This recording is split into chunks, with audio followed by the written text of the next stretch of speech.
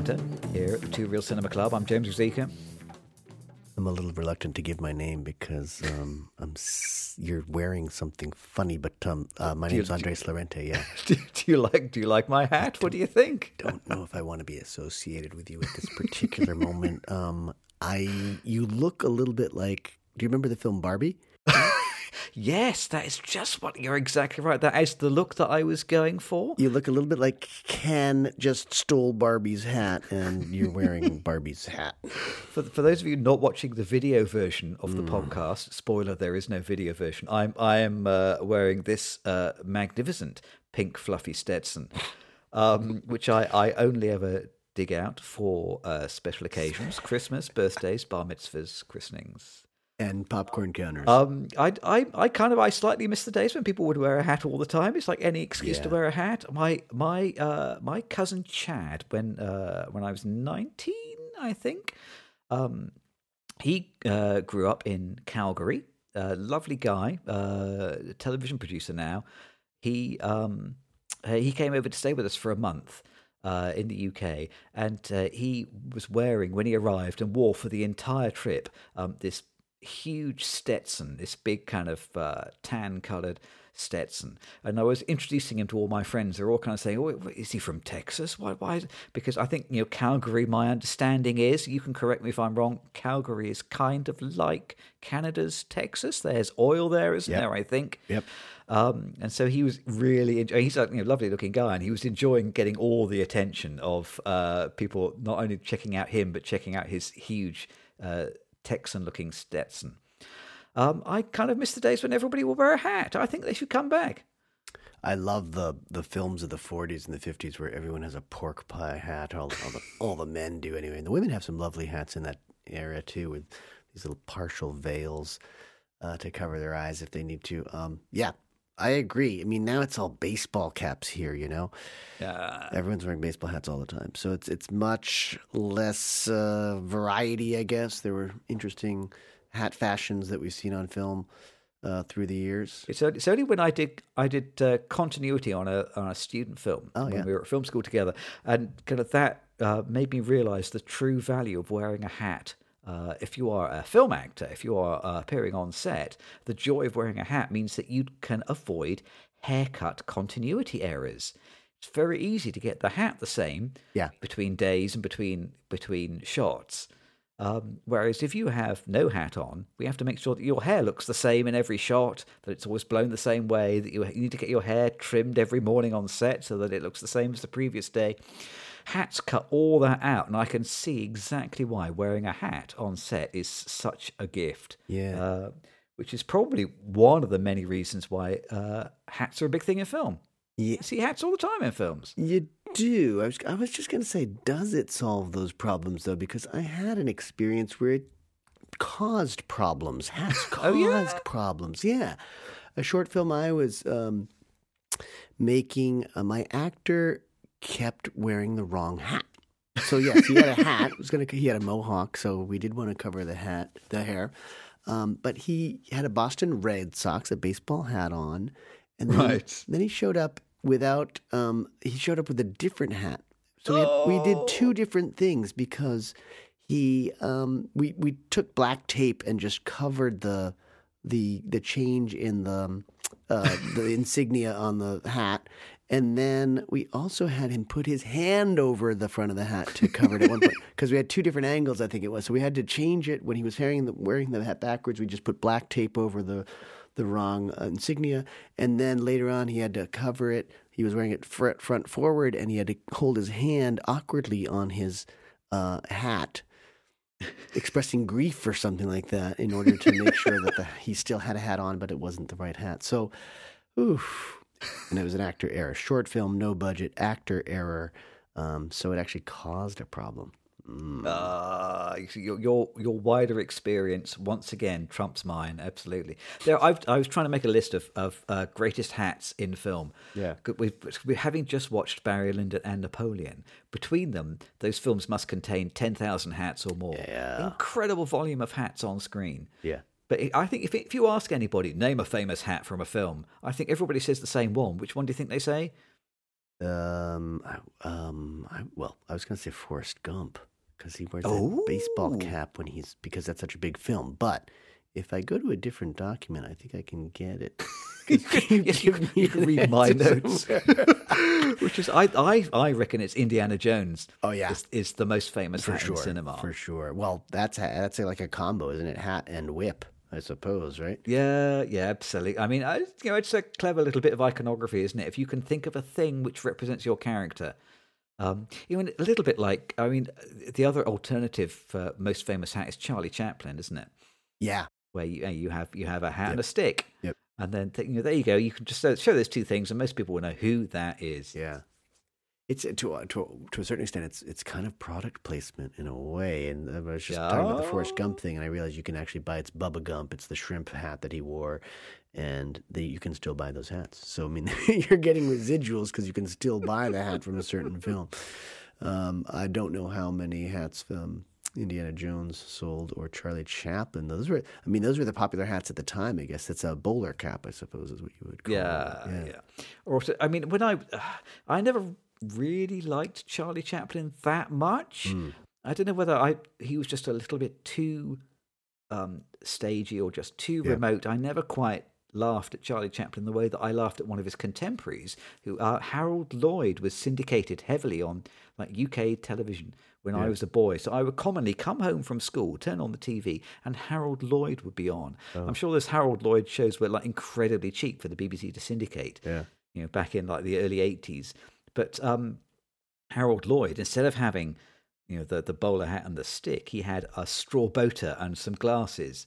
But he was clearly going for that same kind of easily recognizable hat shtick. That was the thing, wasn't it, in the 20s and 30s? You needed to have some kind of recognizable shtick, and it was going to be a hat. Yeah. Well, I don't know that it's changed that much. Well, it sort of morphed a little bit. I think for me, I think of the classic black hat, white hat, which we even saw a little bit in Once Upon a Time in the West recently. Always the black hats were the bad guys and the white hats were the good guys. And it was just this, it's this sort of stereotyping or this telegraphing what kind of character you were watching. But do you think the idea that the characters had gone into the hat shop and they'd specifically made their own moral choices about, I need to buy a black hat, or I feel proud of myself. I'm going to buy a white hat. I'm a bad guy. Give me the black.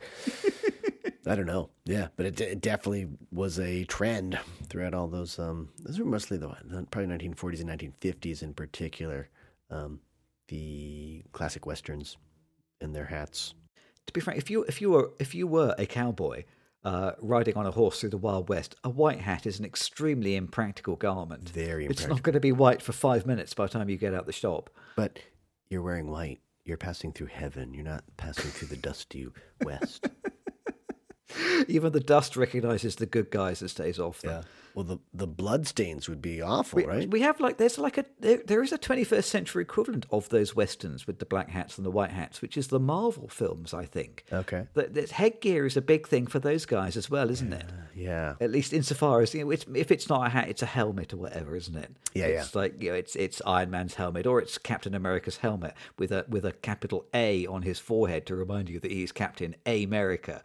I'm struggling to think of other Marvel characters with hats, but there must be one. Galactus. Did you used to read those Marvel comics? You weren't a big comics guy, I seem to remember from our previous conversation. I've never been a big comics guy, so I'm going to trust you and your wealth of knowledge on Galactus and anything Marvel. I think Marvel are kind of setting up Galactus to be the next big bad. Oh, really? Goodness knows what's going to happen to Marvel films after The Marvels has recently lost an incredible amount of money at the box office. So I think Marvel is going to go back to the drawing board if they know what's good for them. But I think they are setting up Galactus to be their next big bad. And the one thing that most distinguishes Galactus, apart from him being like the size of a galaxy or something like that, he has this enormous hat, absolutely massive hat with two kind of purple horns on it. They know how to do hats in Marvel. Yeah. If anything's going to make hats come back, it's going to be the sheer commercial application of Marvel shoving hats down our throats. Kubrick was a big one for hats, though. Yeah. I mean, not just everywhere, not just Barry Lyndon, but like all of those Kubrick films are big on hats. You've got a Clockwork Orange bowler cap, which is sort of reminiscent of Chaplin again. Like that Born to Kill helmet from Full Metal Jacket, that's the one image they put on the poster, isn't it? That's right, They yeah. are so proud of the hat in that film that represents the whole film. Even like Eyes Wide Shut. So Yeah. having watched all those tricorn hats Yeah. in Barry Lyndon, there must have been some left over at Kubrick's house because then they're wearing them again for Eyes Wide Shut. There's a thing for tricorn hats in Kubrick. I've never really quite noticed that until now. That was a thing for him. That's 25. Those films are about 25 years apart, aren't they? Those hats were made to last. Yeah. And even like 2001, the spacesuits that they wear have these really stylish, beautifully designed helmets. It's all with the headgear, isn't it? Absolutely. I'll tell you what I think one of the most ridiculous hats I've ever saw was on screen. You mean beside my hat that I'm now wearing still now? Well, no, but you're not on screen. You're capturing this on film. Uh-oh, someone just took a picture of you. Garden State, which is a Zach Braff film, and he had Natalie Portman play I think she had epilepsy. Okay. So she had to wear this sort of protective, this soft kind of helmet to protect her in case she fell. But that whole film, I felt like it was just an excuse for Zach Braff to be able to kiss Natalie Portman on camera. Yeah, truly ridiculous film. I did not like it at all. And I thought, boy, first of all, you're putting Natalie Portman, who's so lovely, putting her in this like old school American football helmet. And it's obvious that you just want to have a crush on her or have a relationship with her. And that's why you're making the film. So that was one of the most ridiculous things done with a hat in film history, I think. And yet, incredibly, it did work. And Natalie Portman did sign on for the picture. Exactly. But there's a hat film that when we started talking about hats, it came to me that it's really kind of a rubbish film. It's called Autumn in New York with Richard Gere and Winona Ryder. Right, okay. Around 2000. And that sounds like the most 2000 film imaginable somehow, yes. It's the film like I kind of fell back in love with Winona Ryder in this film, and she plays a hat maker. It's very ridiculous. She makes these crazy little hats, very artistic. You know, they're meant to sort of be worn for special occasions, like your hat right now. And Richard Gere's this much older restaurateur, and they fall in love. But she's actually a hat maker in New York City, and it Sorry, it sounds like the pitch for this film was that someone wrote the word whimsical on a baseball bat and then beat you around the head with it. This is whimsical, all in caps. Carry on. Yeah, it is quite funny. I mean, it's the kind of schmaltzy film that I just absolutely love. It's romantic and some great leads, honestly, even if their relationship might not be age appropriate. But I was also reminded because around that same time, maybe a little earlier, I had a friend who was making these sort of customized brassieres. Right. And she was trying to sell them high end. So she would take a breast hats, as we like to call them. Yes, carry on, yes. That's kind of what they are, aren't they? Yeah, they're breast hats. So she was making these breast hats, but she would glue or sew in various emeralds and jewels. They became these fantastic things. And she had this one goal in life was to make a brassiere for Madonna. Oh. And she ended up selling Madonna a brassiere. Madonna found out about it. This is when she was in New York. Found out about her. They sat down. I don't know if they did like measurements or how you work that out, but she actually ended up making one of her brassieres for Madonna. So as ridiculous as that film was to me, the Autumn in New York, I had a real life connection to it. It was possible for someone to make this sort of boutique and whimsical clothing item and sell it to famous people. So there's a dose of reality in there. That is a very impressive claim to fame. I'm not going to beat that one for a long time. No, what a life goal, and how wonderful to achieve it. Speaking of Madonna, that reminds me of the other big hat film that always occurs to me when we talk about hats is Elizabeth. Yeah. Have you seen that? Which is like 1998, something like that. Film about the early life of Elizabeth I, UK monarch. Did you ever see that? I think I did. The actress is not Cate Blanchett. It is Cate Blanchett. It is Cate Blanchett. Yeah, okay, absolutely. Yes, definitely. Yeah. Only because that's one of those films where the costume design is doing 60 or 70% of the heavy lifting in the whole film. Yeah. It's all about the costumes, and they make it fairly explicit that you're basically controlling her court through the use of elaborate headgear. Yeah. She just wears these kind of outfits and these hats, especially, which are just so befuddling and fascinating that it just kind of hypnotizes people. It's amazing. You really can control the population of the United Kingdom through your choice of hat. That's that is politics for you.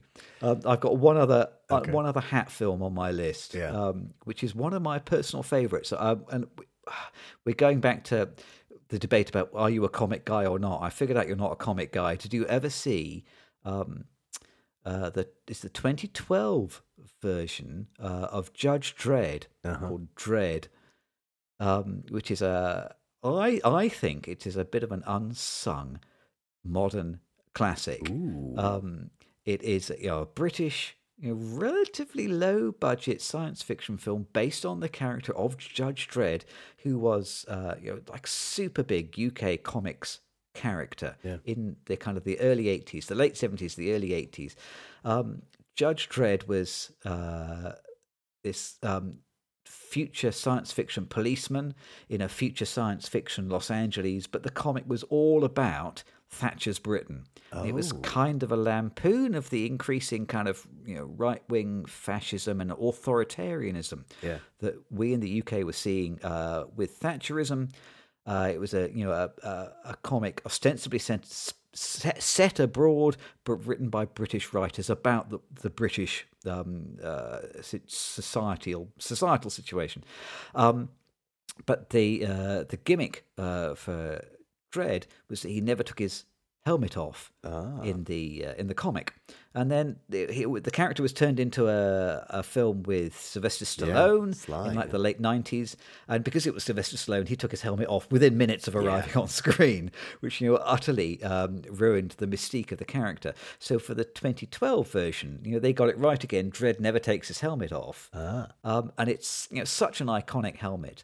And the notion of him being a character whose face we never see allows him to be this kind of universal everyman. So it allows you to say things that you probably wouldn't be able to see if you could look into the eyes of the character. It's beautifully designed helmet, beautifully designed film, a proper science fiction classic. It's all about the hats. The hats. See, hats is where it's at. Well, you can't spell hat without where it's at. Actually, you can, because where it's at does have an H in it. Okay, so you can misspell hat by taking letters from where it's where it's at. But you need at least to spell hat. Last I knew. So what I'm taking away from this is you don't think I should wear the hat? Well, I worry about the person sitting behind you in the cinema because they're not going to be able to see the film. But this film might not be worth watching anyway. So you're probably making the film better. Just as hats make films better, you're making this film better by wearing it. I'm deliberately getting revenge on the boy who spent all of Napoleon texting. I'm going to try to sit in front of him next time I see him. Let's go find him. We can go find him.